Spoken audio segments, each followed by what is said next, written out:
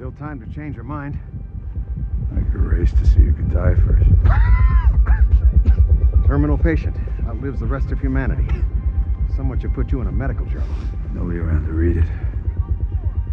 If you stop the transfusions, you won't last a week. If I was in a hurry to die, I'd go with you. They all want to be home. Where's that? Well, for you, I guess that's here. As good a place as any. We interrupt this program to bring you a special report.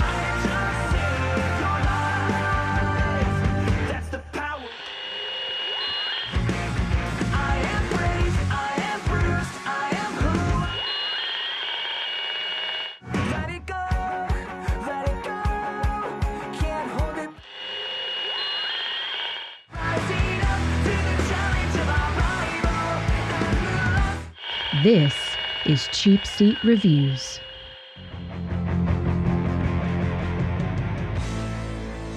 Hello, and thank you for listening to Cheap Seat Reviews, the podcast that explores the Hollywood film industry for the greater good.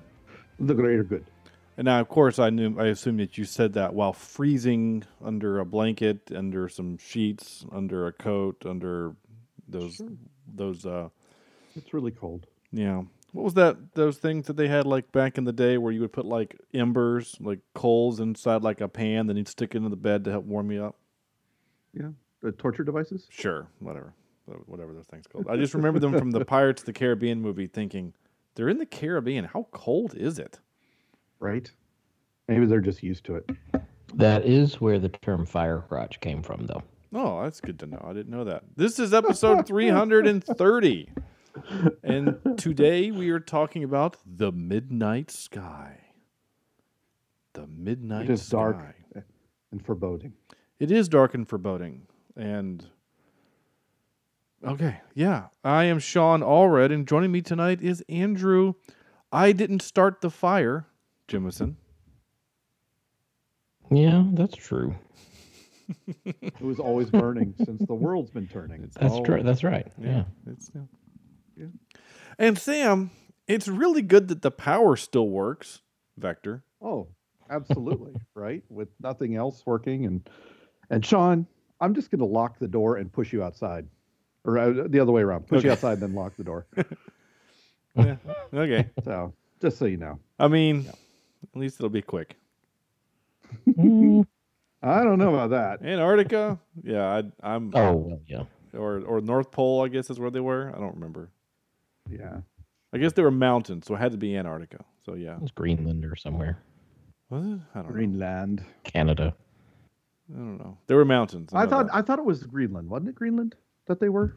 I thought I saw a map with them showing Greenland as like one of the last respites. I think I saw on that. Earth or something. Okay. Yeah. Well, which they, at the beginning of the movie, wanted to trade for Puerto Rico. Puerto Rico. That's true. You know, there's so many crazy stuff you forget some of the craziest things. Oh, yeah. 2020's The Midnight Sky. This is based on a book, which I found out today, based on the book Good Morning Midnight by Mark L. Smith. No, sorry, Lily Brooks Dalton, I think, wrote the book. I'm sorry. Weird. Okay. Yeah. And I would like to, well, you know me and my apocalyptic fun, you know, I like movies with that kind of thing. So yeah, I don't know, maybe the book is worth it. It would be interesting to compare it to this movie, tell you the truth, because I do have some questions that we need to address on this thing. I usually think I'm rare when I think that the book is not as good as the movie. But I think this might be a case where the book is definitely better than the movie. Well, here's what I will say about the book specifically. And the only reason why, and this is true, I was on our podcast forum groups today, and I just started chatting with someone that has another podcast who does movies. So you're cheating on us. Well, sort of, yeah. And pimping myself out, I think, is a better term. And I was, and I, started talking to this person, and she was like, "Hey, we just did Midnight Sky like a couple weeks ago. So I listened to the episode. I get about halfway through on my drive home, and I'll finish it tomorrow on my drive to work. Interesting. Okay. And so they do the book review and the movie review. So the part that I listened to was only the book review part. They hadn't even gotten to the movie. Okay. And so I'm going off of the account of these two women who do a podcast, and they hated the book. Oh, really? They hated it. They said that That's this was a case where the book was worse than the movie. Wow. Then I probably would not want to read it at all. So I'm going off of their opinion, and I'm also kind of hoping that maybe she'll listen to this and go, "Hey, that's nice." So that podcast, I'll give them a free plug. I have no shame in that, or not shame. I have no problem with that. There's no shame in that. Is that they're called Pages and Popcorn. So I listened to the first half of The Midnight Sky, and I enjoyed myself. So with that being said, after doing this show with you guys, specifically you two, we're going on 230 episodes now, I've started to figure something out, which is interesting. No. It's just an interesting thing. Typically, when we do a movie, there's only one of three. We have one of three responses individually, right? We love it, we don't really care, or we hate it. That's kind of it, right? It's very rarely where it's like, even if it was pretty good, but there's some issues, that kind of lives in the middle ground. And I've also kind of noticed that if we really hate it, we text each other. Interesting. We'll put in the group text, "Oh my God, this part was really bad," or "Are you to this part?" Or we'll talk about it a little bit. And sometimes if we really are into it, like in the case of the trial of the Chicago 7, I was texting you, Sam, going, "Oh my gosh, the scene with the guy in the chair," and you're like, "I know, right? Yeah. It's crazy." But movies that we don't really like or hate, we don't text each other at all. And it's almost as if we're so ambivalent to the movie itself, we're not even bothered with bothering each other. Yeah. I that is exactly how I feel about this thing. That is a perfect example of what this movie is. Because really, I certainly, I don't know what to think about it, because I just, like I said before, I've got tons of questions that either I missed in the movie, maybe I wasn't paying close enough attention. Sure. But this movie was very ho-hum. I think I even told you guys, I did text you guys, it's a long one, right? Yeah. And then you said, it's only an hour and what, 45 minutes? 50 minutes or something, yeah. Yeah, but doggone it feels like a feels lot longer than that. Which is funny, because the same thing, I experienced the same thing after the disaster scene on the space station, and we kind of take a moment to catch our breath a little bit from that moment. I'm like, boy, the movie must be getting close to an end, because we just had there's an hour to go? Yeah. My legs are numb sitting on this bed because I've been here 3 hours. What's going on? Yeah, it's boring in parts, but it's almost like, what people say the military is, right? You've got 98% boring wait around and 2% sheer panic and terror, right? Yeah. And this movie's kind of like that, where it's just so flippin' boring. So we're gonna let me do some of the technical stuff real quick, and then we'll get back into the meat of it, and we'll have our 5-word reviews. In which case, this week I'll actually say mine. And so George Clooney directed this. This is his thing. He adapted this from. Well, he didn't adapt it. He wrote it, or directed it. And he's done other direct movies. He's directed other movies. That's the word I'm trying to say. He directed something called Confessions of a Dangerous Mind, Good Night and Good Luck. He did Leatherhead, which was filmed here in North Carolina, which is pretty cool. He did The Ides of March, Monuments Men, Suburbicon, a couple episodes of Catch-22, and this. So he's got director skills. Mm-hmm. And of those movies, unfortunately, the only one I've seen is Leatherheads, which was pretty funny. But he's got director skills, and I think he's obviously a phenomenal actor. So I don't know if it's because of the source material or what. Yeah. But it just, I don't know. I'm wondering if that's the issue. Yeah. I've seen some of those other ones, and we'll talk about that later. But he's directed some really good things, and this one didn't make the mark. No, I think directorial in terms of the acting is what is well done. I think some of the visuals are well done.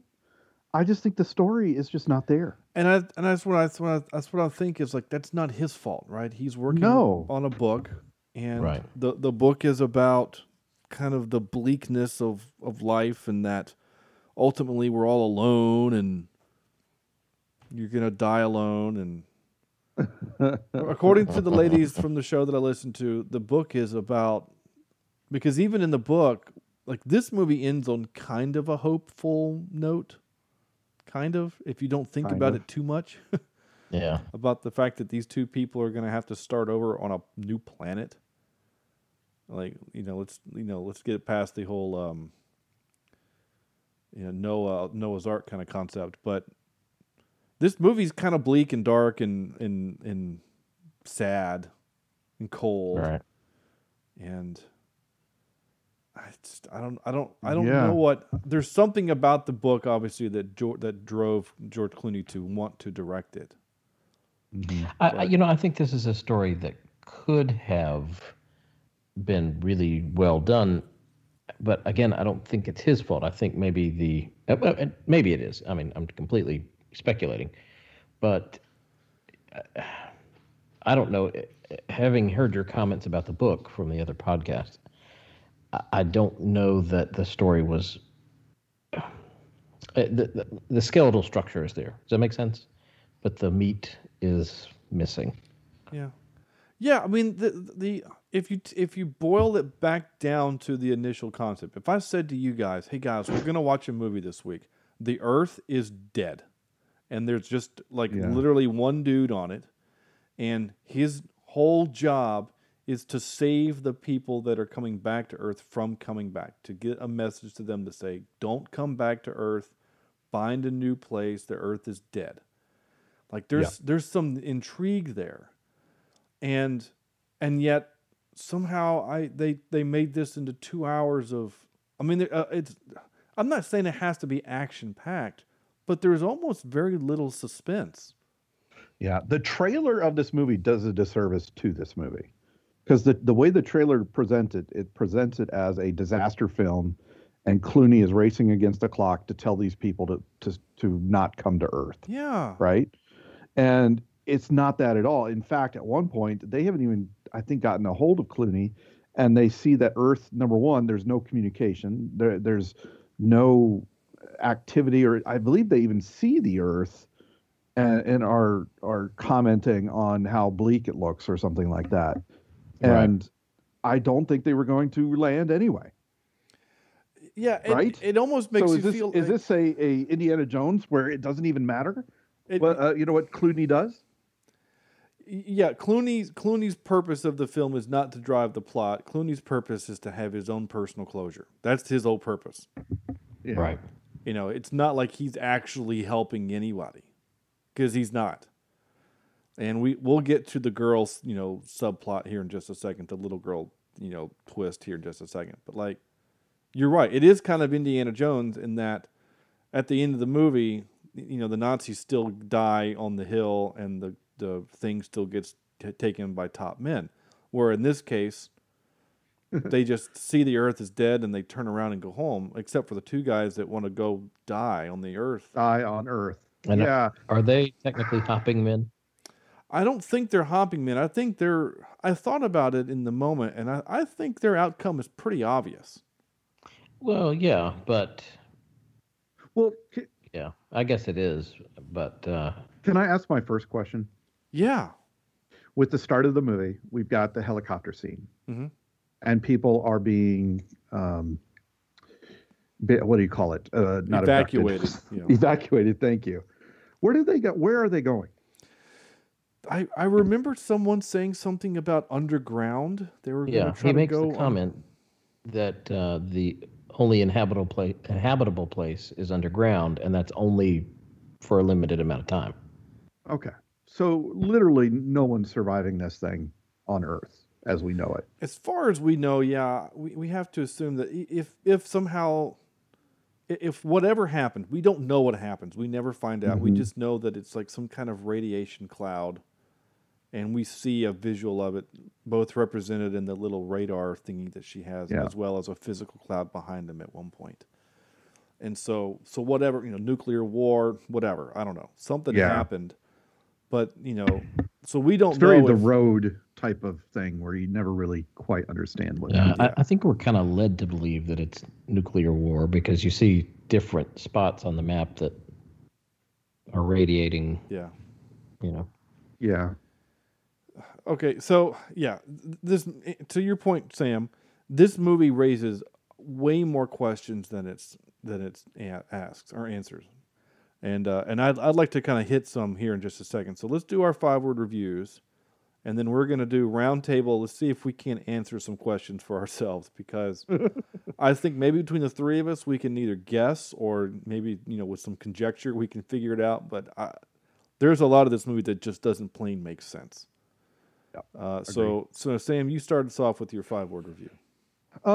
My 5. I've got 2 here. The positive one is neat twist in a bad movie. Okay. So, but we'll talk about that later. And then my one really kind of explains my feelings for this movie, and that is a 4-word review of was this even necessary? Yeah. Yeah. Right? Did we learn more about ourselves in this movie? Did we find out more about humans or the human condition in this movie? And I don't think there was a, movies don't have to have a moral to the story, but they need to tell a story with a beginning, middle, and end. And I did not think it happened in this one. Yeah, no, I agree. Okay, let's just since we're here, Andrew, let's just go ahead and do our 5-word reviews. Okay. Mine's pretty simple. And that is long, slow, predictable, and a little boring. Just like a Saturday night at Andrew's house. Exactly. Yeah. Oh, man. Okay. Yeah. Yeah. All right. And like I said, since we're here, I'm just going to do mine. Krusty Clooney gets cold quick. He was kind of crusty, wasn't he? It was so crusty. I don't usually get to make the funny ones, but I was in a mood. That's perfect, though. Yeah. Yeah, that's great. All right. So let's ask some questions, okay? Yes. Wait, no. Oh, yeah, that's right. You did it, yours. Never mind. Yeah. So let's ask some questions because I know we all have questions about the movie that we just don't understand. So Sam's, your first question is where are these people going? Okay. Yeah, where did they go? That's how the movie starts, right? Is Yeah. everybody's evacuating, So and apparently, They're underground. They're turning into underground. ants. We're going to go live underground. They're going to turn into the Matrix and live underground. Okay. Whatever. Okay. So that's question number 1. I'm just Yes. going to skip over the fact. Here's my honestly, this is one of my biggest issues with the movie is I don't think that the author of the book is a science fiction author. That's the problem.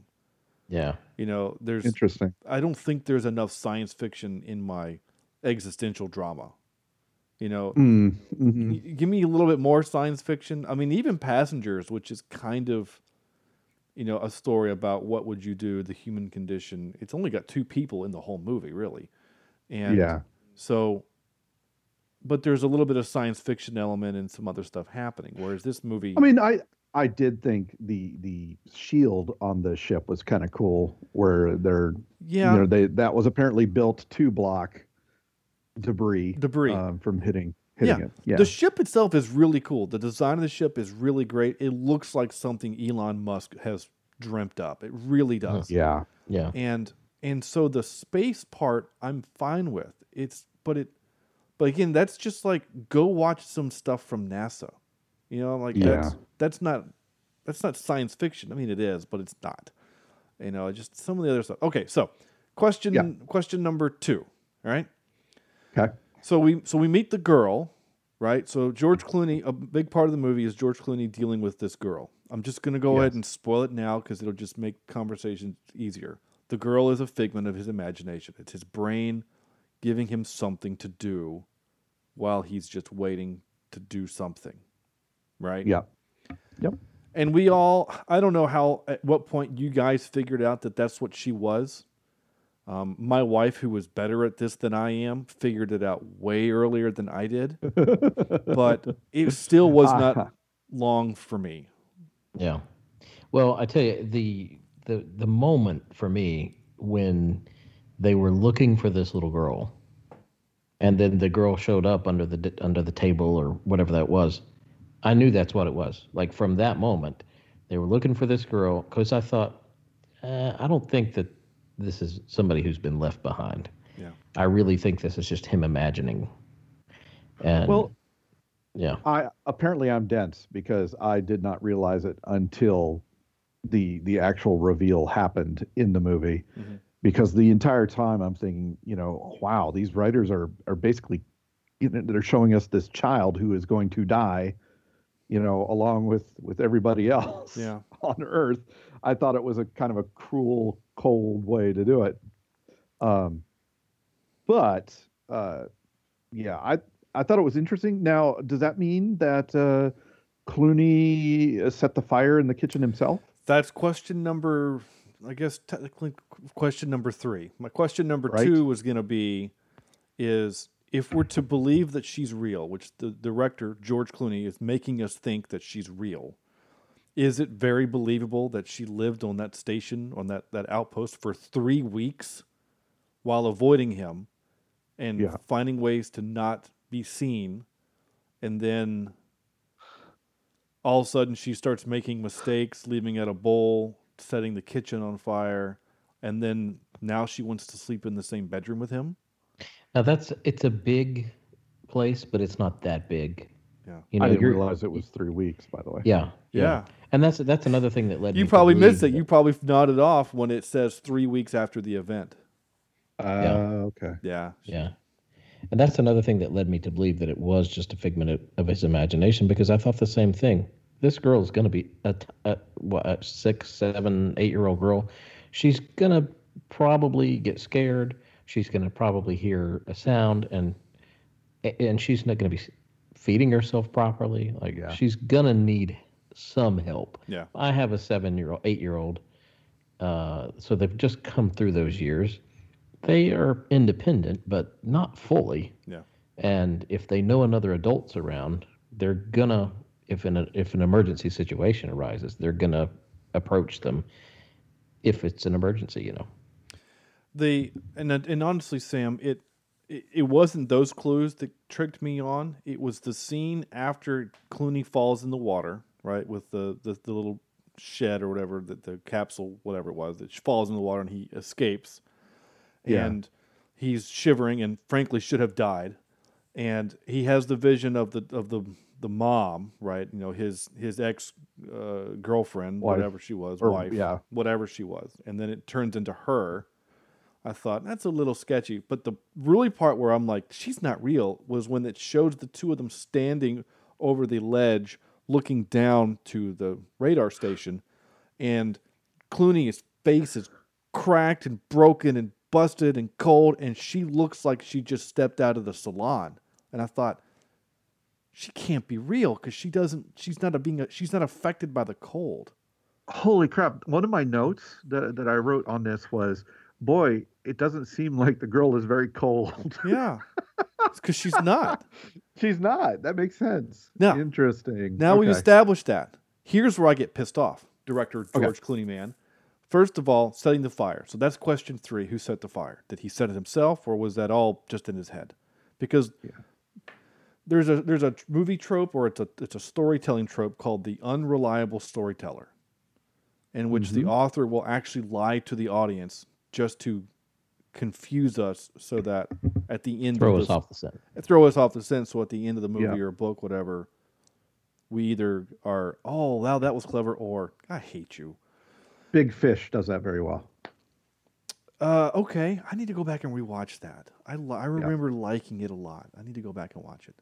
It's a father-son thing. It'll make you cry. Yeah, I know. I remember being kind of weepy when I saw it the first time, and it's been 10 plus years since I saw it. Maybe college. I don't remember. Anyway, so all right. So we have these moments where Clooney's talking to her, and he has the pea fight, right? So is he flicking peas to nothing? Or is the whole scene in his head? and when And see, I'm okay with that being in his head. I'm okay with a lot of that being in his head. He's taking medicine. He's getting transfusions. Yeah. He's dying. I mean, he looks like late stage, some sort of cancer or whatever he's got. So I'm okay with that aspect of it, I guess. Yeah, and I'm not saying that the interactions between George Clooney and the little girl aren't cute. I mean, they're very cute and sweet, and knowing that it's just in his head, it makes you feel just sad that he's living out in his head memories that he should have if he would have been a father to her. Yeah. Yeah. And so that's what makes it super sad, because these are the things that we three have done and do with our kids because we chose to be in our kids' lives. He chose not to. Now, the story does tell us, and it gives the movie gives you little hints that the girl from Rogue One is his daughter. We get several hints throughout the movie when he pulls up the manifest and parks the camera, the picture of her on the screen. That obviously means something. There's a reason why he's staying here to warn them. And it's a familial reason. It's not out of duty. It's because he needs to. Yeah. And so we're left these breadcrumbs. Anyway, back to where I was with the little girl though. So when they're staying at the place, the camp, whatever, and she speaks a word, and then he wakes up and he's falling into the thing. So again, was that a dream? Was her speaking a dream? Or not? Again, that's where I get to the unreliable storyteller. But then here's where I get a little frustrated with director man George Clooney. He either, what actually happens is that as the thing is breaking and he wakes up, he grabs his gear, breaks the window, and escapes.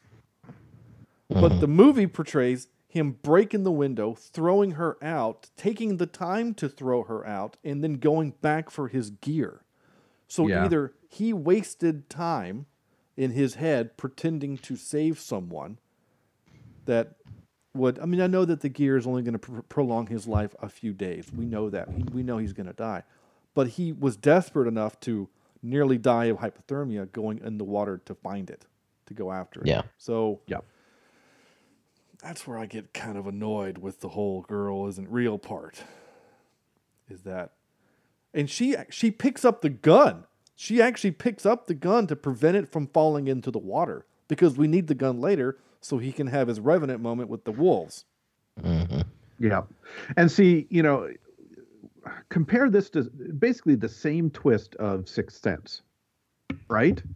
In a way where, yeah, right. And Sixth Sense does it so well that he's never there when the mother's in the picture, when everybody else is in the picture, and he doesn't interact with anything. He doesn't, but yet the story still is told like it makes you believe that he's there. Yeah. Does that make sense?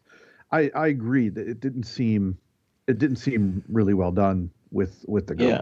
If M. Night Shyamalan had done this instead of George Clooney, I think there might have been some things sold a little bit better. Yeah. Yeah. I agree there in that. Yeah. Because Shyamalan, I mean, The Sixth Sense is a genuinely great movie, and frankly, Shyamalan's best film. Though he's done a couple recently that I have not seen that are pretty good, that I've been told. Yeah. But but you're right, Sam, is that in Shyamalan in Sixth Sense, Bruce Willis. It was just so funny. I remember I watched it in the theater and then got to the end. I was blown away. Like, oh my God, mind blown. When it comes out on VHS, I rent it, and I've not told my parents. Halfway through the movie, my mom says, he hasn't changed clothes. He's in the same clothes. Why is he still in the same? I bet you. And Dad says, yeah, he died. I'm like, what? So anyway, spoiler, sorry, for a movie that came out 30 years ago. All right, so that was question what? We're up to question 3 or 4. Okay, here's question number whatever. The goal is this, right? His sole purpose in staying is to stay at the station so that he can communicate with the ship, right? And here's kind of another side question. He pulls up the list of all of the ships, and all of them are like offline. Ether, still operational. So it made me kind of feel like there are lots of spaceships out there. Yes, like it was a shotgun. It was a shotgun attempt by NASA to find a habitable location or planet, and this was, Ether was the last one out there, out at all. Yeah, exactly. Something happened to everything else. Yeah. I thought the same thing. It made me feel like they were just one of a handful of crew going to this Jupiter planet K23 that just conveniently can sustain life, being, Wait. Now that brings up my next question. Right. Now that we're in space and her dream is that she gets left on this planet. Yeah. Why are they leaving the planet again? Well, the mission, so just to find the inhabitable planet. Yeah, Varsity Blues coach, he said the goal was to go there and turn around. They were there. Yep. People can live here. Now let's go back. But I'm taking it that by the time they get back, everybody's dead? Yeah. So, I mean, it would take, several weeks, if not, I guess it would probably take a couple months, right? So, literally, with all the other spaceships down, they are the last bits of humanity on that ship. Yeah. And there's two women originally. Yeah. One of them dies. And Felicity, is it Felicity Jones? No, what's her name? Yeah, that's right. Yeah, you're right. She is the last woman alive. Yeah. Mm-hmm. Which means humanity's future is in her womb. Right. Well, not even really, if you think about it, because I had this conversation with my wife. Well, these are the last two people alive. Well, and here's that's where I was going, Andrew, right? It's the Noah conundrum, right? These two other men leave the ship. Their genetic makeup leaves the other ship, and she's left with her boyfriend and a baby. And so those two other men could have helped the genetic. And this, of course, I'm going far beyond what the movie is about, but this is where my head goes. Yeah. In terms of the fate of humanity, at least there would be some sort of genetic diversity with three fathers and one woman. Certainly not the best, but at least a start. They wouldn't end up with tails and things. Yeah. Well, and besides just that conundrum, there's also just the simple fact that it would have been nice to have more help. I mean, I'm just saying, like, it was a bad choice. Those two idiots. Well, I was sitting there in the movie itself thinking, what are those morons doing? Here's what got me about that whole situation. When they leave on that shuttle, one of them says, it really takes two people to fly this thing. You're leaving two people to fly an entire space station. Yeah. Like... two people for a shuttle, and you think one of whom is very pregnant. One of which is very pregnant, and if anything goes wrong, is going to have to go back outside and spacewalk again. I mean, like, it's just not a good plan. Well, do I need to play it? You might need to. You're not wrong. I will say this: I did get the look from my wife when I said, I don't understand these guys' decisions. Not a great plan. And she said, you wouldn't come back to look for me and the kids? And of course, now I'm sitting here with my wife, who is within striking distance of me. And I'm like, well, I mean, would you want me to? If you knew that if I came back, all I would do was die with you? And then she was just like, oh, I don't know. Ooh. So...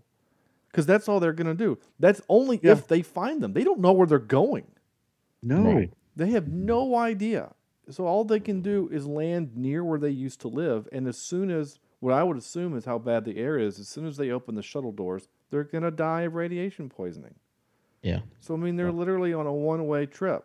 And they know they won't last long enough to search. Yeah. It's a weird decision. And I know it's tough. And I know it's easy for us to say what we would do in our comfy armchairs and not the cold.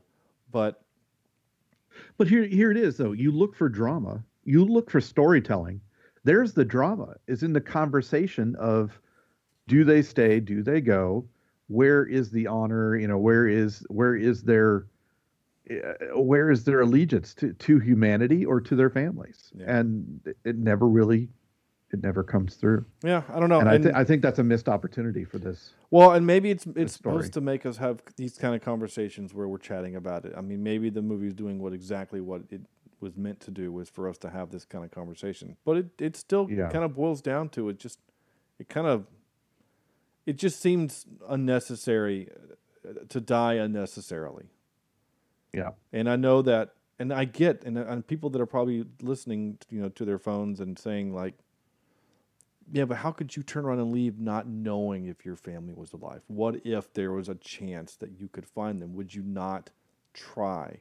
And I get that. And part of me wants to say, yeah, I would want to try. But here's the decision. Keep going back in time. These people left on these spaceships on a single mission to find a habitable place for people.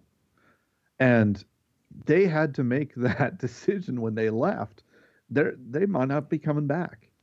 And if they're coming back, maybe they pick up, their family and go to this new place.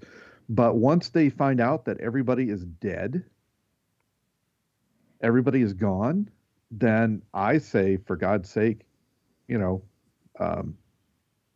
let it be. Well, I mean, even Varsity Blues coach, he even says, when I signed up for this, I knew the danger. My wife knew the danger, but the danger was to me. The danger wasn't supposed to be for my family. So Right. he does it knowing the risk to him. He's okay dying. Yeah. But see, that's the dumb thing, though. Why are these people out in space trying to find habitable Earth if there isn't a reason to do it? Well, the reason's to explore, right? The reason to do it is to do it because it's the next Are we thing. sure it's to explore, or is it to save themselves? We from don't. Earth? We don't know. The movie doesn't tell us that this is because Earth is dying. We don't know.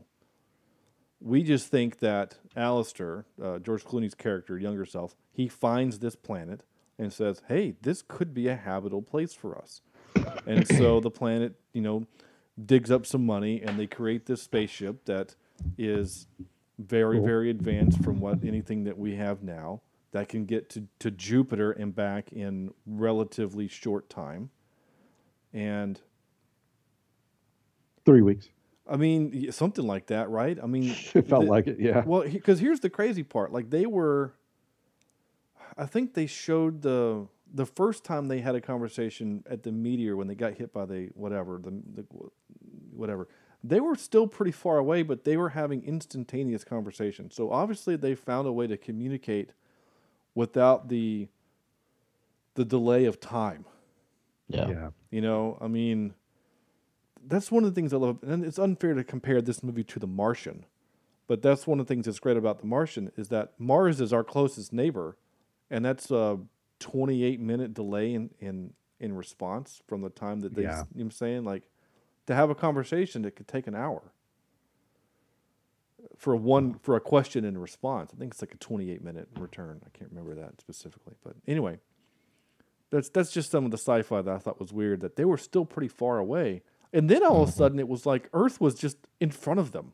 You know what I'm saying? Like it seemed. Well, it was weird to me. They saw images of Earth and all the craziness that's going on, but then it was like another 30 minutes before they finally got visual out the window or something like that. It was like, Well, what? They tapped into a satellite, right? Oh, is that Like what it was? Yeah, they tapped into a telescope and got their first view of Earth. Okay. I missed that. And then that's when they found out that, things had gone pretty bad. I missed that. I must have missed that part. I knew that they were using like a view screen kind of concept, that they were, I thought it was just cameras on board the ship, and I thought, but those are some good cameras to be able to give you high res of Earth. But okay, if they're looking at some kind of, weather satellites or any of the thousands of satellites that are looking down on Earth right now, then that makes sense. Yep. Yeah. Okay.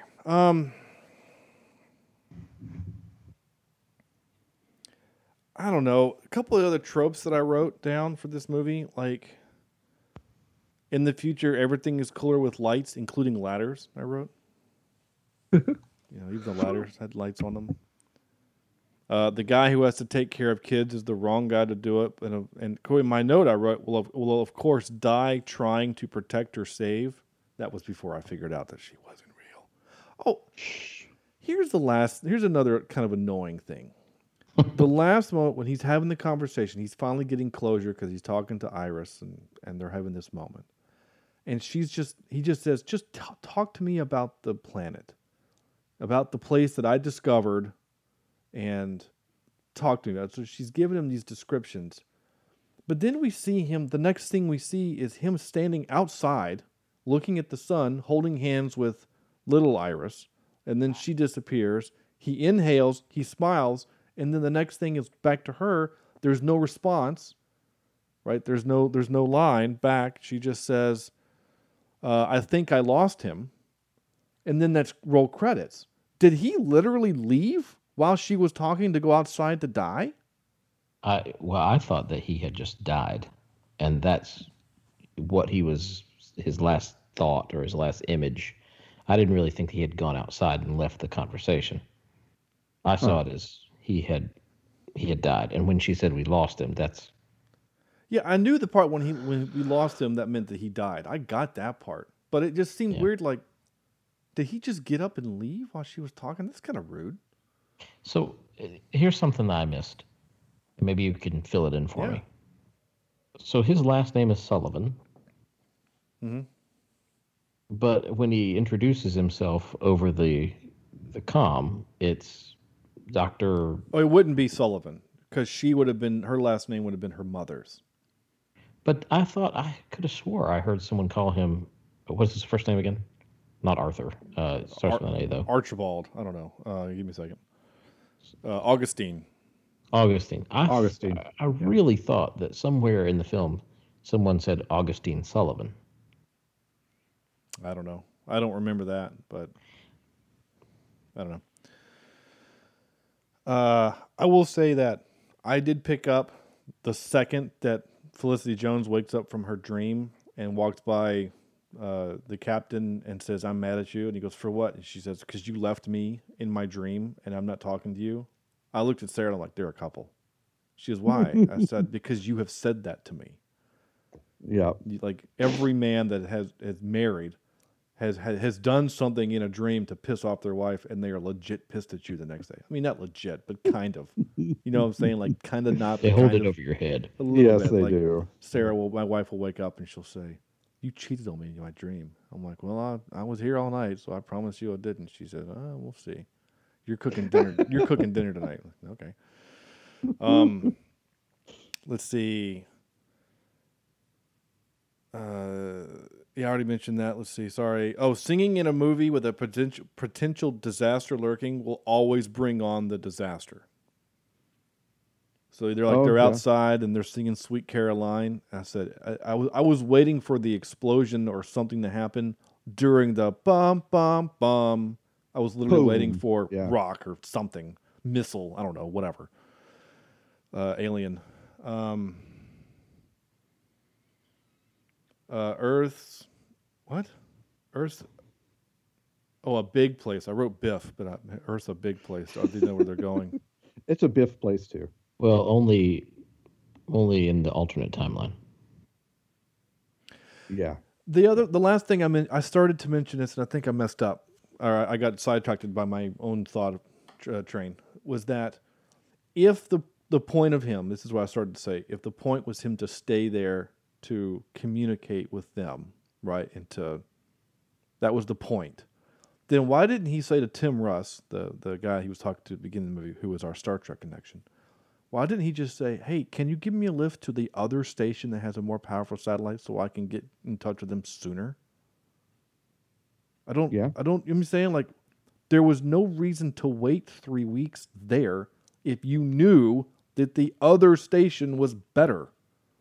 Well, was it that, or was it he didn't? I thought he said that he didn't think the radiation would travel that quickly. It's irrelevant. It just feels like he knew he was always going to have to go to the other station because he knew it was there and that it was a bigger satellite dish. Yeah, that's what's confusing to me is that thing. Which It's not the size of the satellite; it's how you use it. Sean. okay, now I'm back to this argument, which Andrew, you actually made. You cleared up one thing, but now I have a new question. If there are still functioning satellites, then what does the point size of the dish matter? If you have satellites that are in orbit that are used for communication, why does he need a big dish on the planet? Why can't he just use... You still need a way to communicate with the satellites, right? But that shouldn't matter, should it? Yeah, if you've got functional satellites right above the Earth, then Yeah, I don't know. It's like I you said, could use a cell phone. we needed a reason for him to be in peril in the snow. That's what we needed, was some reason for him to do it. In the book, he does it, I think, for the same reason. The other thing in the book that I learned from the podcast was that at the end of the movie, there's a lot. The relationships on the ship are a little different. Like the relationship between Jyn Erso and the captain are very different than they are in the movie. But in the book, George Clooney goes out into the snow and finds a polar bear and snuggles up to him and dies. Really? Yeah. Weird. So the author, the podcasters were making a pretty compelling argument that the polar bear represents death itself. Well, was the polar bear real or another figment of his imagination? We don't know, and I didn't... Because you can't just walk up to a polar bear and cuddle. You can't spoon. Well, I don't think they'll let you. From what I remember from what she was saying is that in his travels with, he saw the wolves, but he saw the bear, and the bear scared him, and he ran away or something. But then when he went back, the bear was asleep. So again, maybe... she was making the point that the bear is a metaphor for death, that when he first saw it, it was scary, but now that he's ready to die, he can just go cuddle up next to it and be on his way. But anyway, the point is that bears are scary, guy. Yeah, bears are scary. And the movie's this movie is kind of confusing, but not in a good way. Yeah. It's not like we got done. It's not like when we got done watching Inception and we're like, "Ooh, is the top still going or not?" I'm not going to think about this movie anymore after tonight. I'm just not. This isn't Snowpiercer, guys. This isn't going to stick with me for a little while. This is the only reason why it stuck with me as long as it has, because we were supposed to record one night and we moved it to a different night. So that's the only reason why I haven't flushed it out of my system. Yeah. Already. I think that's it. Yeah, that's all I got. Ready for a couple clips? Let's do it. I don't have many because there's not a lot. I mean, there's a lot of talking, but there's not a lot of interesting things to capture. But here's that part I mentioned earlier about the dream. Morning, Sully. I'm not speaking to you. Why is that? I had a dream you left me on K23, so I'm not talking to you. Could he not come up with a better name than K23, by the way? Well, I think that's what it's actually called. No, there's no planet called K23. There's no moon. No, it's a moon of Jupiter. Moon. There's no real moon. Is there? Yeah. Is there? I don't know. Can you shoot bullets in space? I don't know. Can you? Jupiter, moons. K23. It's not a real planet or moon. Oh, it's not. Oh. It's touted as one of Jupiter's previously undiscovered moons. Oh. Yeah, is Dr. Augustine a real person? Is K23 a real planet or moon? No. Yeah. Let's see. No, K23 is not a real planet or moon in the film. Because I remember thinking, how super convenient that we need a place to live in our solar system, and we just happen to find one. As many probes and crap we've sent to Jupiter, we just happen to find one now. Yep. So we can live underground in Earth, or we can live underground on a moon outside of Jupiter. Yeah, that was another thing that was a little weird with the science. It was like the planet is warm because of the volcanic activity, but it didn't look like when she was there that it had an atmosphere. But she was breathing oxygen. Yeah, she was breathing. It was. Or was that was a dream though? It was a dream. So that's what I'm like. So when they're going to go back and live there, I mean, can they? Can they grow food?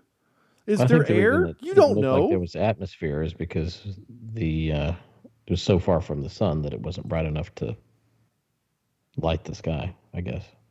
Well, Full- they mentioned the reason why it was bright was because it's the light reflecting off Jupiter. I get those things, Well, but it's a good thing that they're going to have little lizard babies with tails and weird hands and feet, because they're going to need it to crawl around that weird planet later on. Yeah. So. Yeah, no, yeah, you're right. I mean, yeah, I don't know. I feel like I have to play this now, but you know. Hey, don't open that! It's an alien planet! Is there air? You don't know!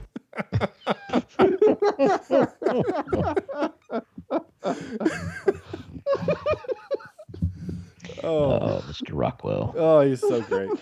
It's such a great line. Okay. Every person that's had a child has said this. You know, there's no rule that says you have to touch everything. Right. Yep. This was about the only funny in the entire movie. Hyacinth. What? What's my mother's name? It's a flower. Hyacinth.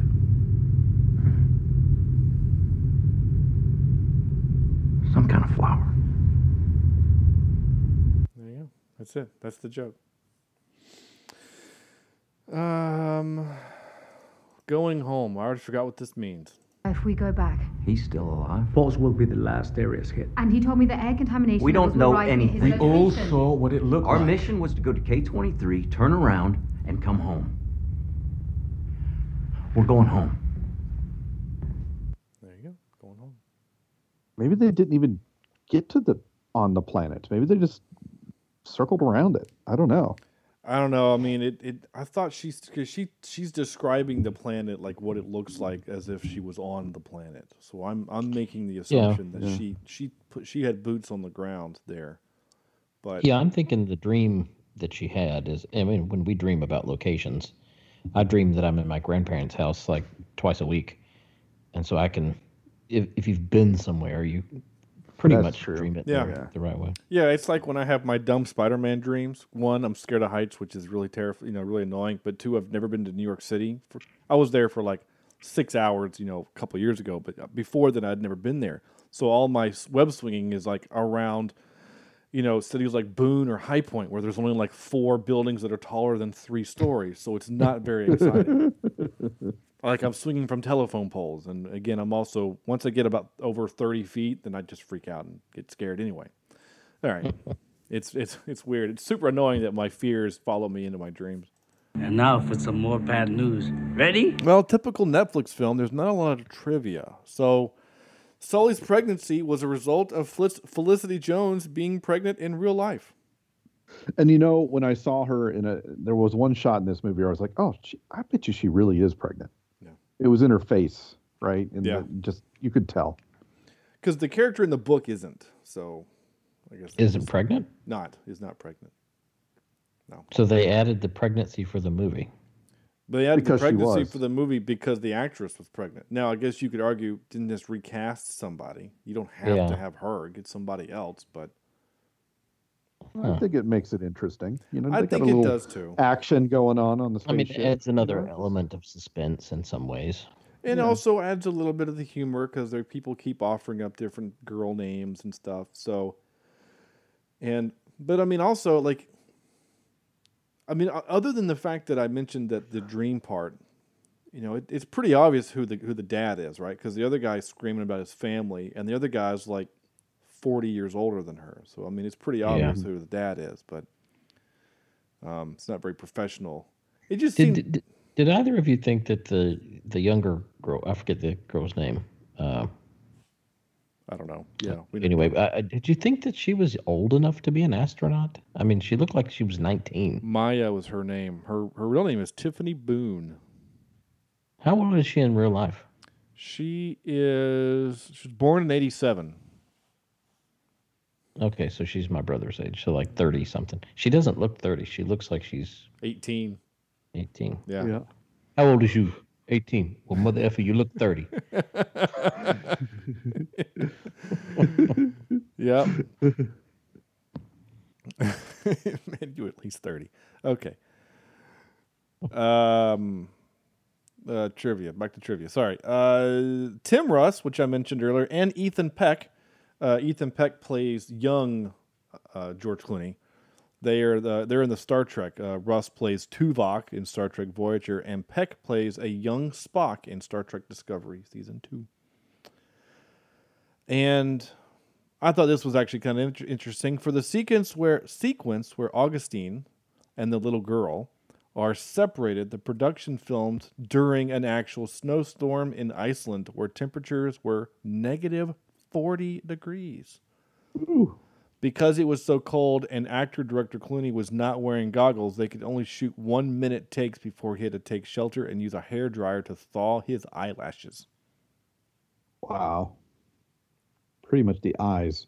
Remember how cold it would get in Boone? Yeah. Right? And your eyes would hurt? Yeah. I can't imagine negative 40 with wind. How do you even, as a crew for that? I mean, gosh. I have, well, you know the sound guys out there in sandals. I would imagine this. Shorts and sandals. In shorts and sandals. I can't imagine there being sound roll. on that at all, honestly. I would imagine that it's all just camera crew and some lighting guys. But, I mean, the coldest I ever was doing sound was in Erie, Pennsylvania in January. And I was under a tarp because it was snowing outside. We were filming on location, and I was under a tarp trying to keep the snow off all my recording gear. And, I mean, that was cold. And that was what, maybe 30 degrees? So I can't imagine negative anything. Oh, jeez. Yeah. All right. This. Excuse me while I whip this out. Of course, we had to do George Clooney movies. We're going to do George Clooney movies. Andrew. Okay. So I've got Men Who Stare at Goats. Okay. Never seen it. Never seen that one. Yeah. It's great. I have Burn After Reading, which is very similar to Men Who Stare at Goats. It does. In the way that it's filmed and written. And then number 1, I have Oh Brother, Where Art Thou? Yeah. Yeah, you can't go wrong with that one. My number 3 is Three Kings. Yeah. I think we did that for this podcast. We did. We have done that a long time ago. Yeah. My number 2 is Ocean's 11. All and then I have to have Oh Brother, Where Art Thou is my number 1. Cool. It's one of those movies you cannot if you're flipping the channels and it's on, you just sit there and quote along with it as it goes. How about you, Sean? I also did Three Kings as number 3. I went with Ocean's 13 instead of Ocean's 11. Really? I like them all. The second one maybe not as much, but I like 13 just a little bit more than 11. But okay, mainly just because I like the idea of Al Pacino as a bad guy. I don't know. I just I like the fact that they're screwing him. It just seems, and I don't know. They're both great. All three of them are good. I've not seen Ocean's 8, but 11 and 13 are really good. I just like 13 just a smidge better. If I'm going to watch one of them, which one? Ocean's 11. 11. Okay. Yeah. Okay. You need to see Ocean's 11 because it really establishes the you characters. meet the team. You need Okay. Yeah, you meet the team. Yeah, and you get to see Brad Pitt eat a lot. Every take. The one thing that they do in Ocean's 12, which is really annoying, is they break the fourth wall, but they do it kind of. It's not as a joke, which is the problem. So you know that Julia Roberts is in the movie, and she plays George Clooney's love interest. In the second movie, they actually say, "Wow, can't you help but notice that she looks an awful lot like Julia Roberts?" And they they pretend that she looks like Julia Roberts, so that she can get into a certain place. And Bruce Willis shows up because he's friends with Julia Roberts. It's so dumb. I hate that part of that movie. My number 1 is Dusk Till Dawn. Oh, interesting. Yeah. Okay. Tarantino. Yeah. / somebody else. Rodriguez. Yeah. Rodriguez. Yep. Another honorable mention is Monuments Men. If you haven't seen that one, it's worth a watch as well. I do want to. Yeah. It was on our podcast list for a long time because I wanted to see it, and it was just never streaming. Yep. In fact, it might still be on the list if I look down far enough. But anyway, that's that. Time for this. Wait, what's supposed to happen? Still doing the quote, the ranking out of 10 again. Maybe we'll stop doing it. It doesn't really make sense to keep doing it, but whatever. George Clooney movies. Sorry, I'm typing. Andrew, what you got? I think IMDb put this at 5 point something. I don't like it that much, so I'm going to go about a 4.2. All right. I agree with Andrew. This is a sub 5 movie. 4.28 out of 10. Okay. Just for, I don't know why. I'm just going to give it a straight 5. Yeah. Just a 5. It's fine. It's not great. It's not bad. It's not good. It's not terrible. It's fine. I don't ever want to watch it again. Yeah. Someone on Twitter, I commented that we're doing this thing, and someone was like, "Is it worth watching?" And I used the phrase, "It's a slow burn with a slight twist."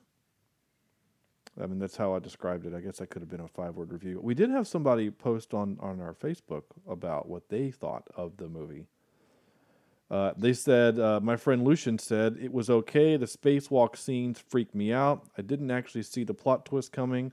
I'm not sure if the solution was supposed to solve the problem, but it won't. And then another friend of mine, Samantha, who has, Samantha is the one that made us watch Sleeping Beauty, The Curse of Sleeping Beauty. Oh, yeah. Yeah, forever ago, right?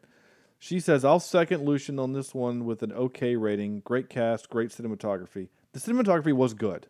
We didn't mention that. The cinematography was a pretty movie, especially the sci-fi spacewalk stuff. Oh, yeah. The script and general storyline was too vague with so many things unanswered, which, like, again, we had 11 questions. Yeah. It was almost annoying at times, and the ending was even worse. That left me feeling like, well, okay, I guess. Yep. Yeah. So that's it. That's that. So 5. So okay. All I can say is that we've had 3 movies, we've had 4 movies, we've had 5, 6, 7 movies in a row where they've just been not great. I'm ready for a good movie. Yeah. I know, Andrew, you loved Wonder Woman, and that's great, but yeah, I don't think you can consider that as a not great movie.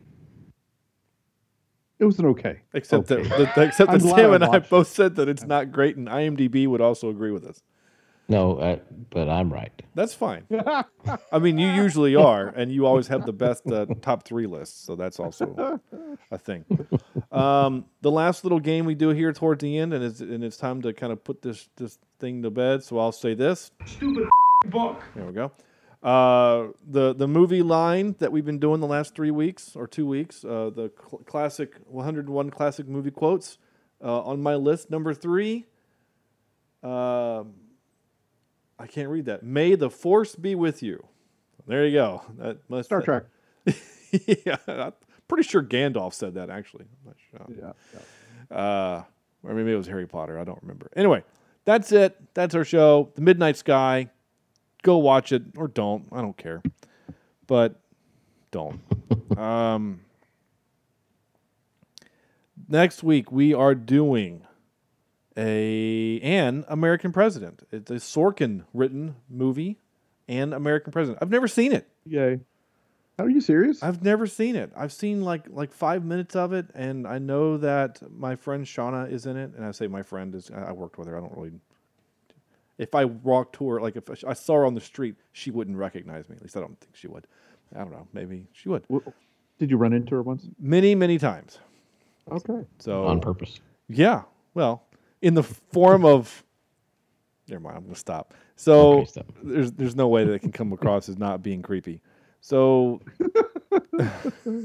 next week we're doing An American President, and that was chosen kind of out of a list of what we're having a guest host on next week, which we're very excited. So it's just kind of coincidence that I announced that that's the movie we're doing on the day that we record was the inauguration of President number 46. So not any kind of political statement. It's just we're doing an American president. So there we go. And that's the show. That's it. I'm going to wrap us out of here by simply saying thank you guys. That's what Jill Biden says, by the way. What? It's time to go. Time to go home. No. Go back to what you said about the movie. That it's cold and boring. No, that we're going to do an American president. Oh God! All right. Nice. I appreciate that. Go visit our website, cheapseatreviews.libsyn.com. It's where you can go back and listen to all 329 other episodes. Leave us a review on iTunes. Seriously, if you're listening to the show, leave us a review on iTunes. It'd be great. Follow us on Facebook, facebook.com/cheapseatreviews. @cheapseatcast is our Twitter account. And cheapseatreviews@gmail.com, where we do have an email sitting there waiting for me to be read, but we got to do a baseball movie, otherwise the email will make no sense. So I'm going to try to get a baseball movie on as soon as we can. Maybe I'll squeeze one in after I want to say the American president, but it's Anne. That's also what Joe Biden says. Yes. Oh man, what strange images we have going on. Anyway, that's the show, guys. Thanks for hanging out with us for another fun episode. And yeah, that's it.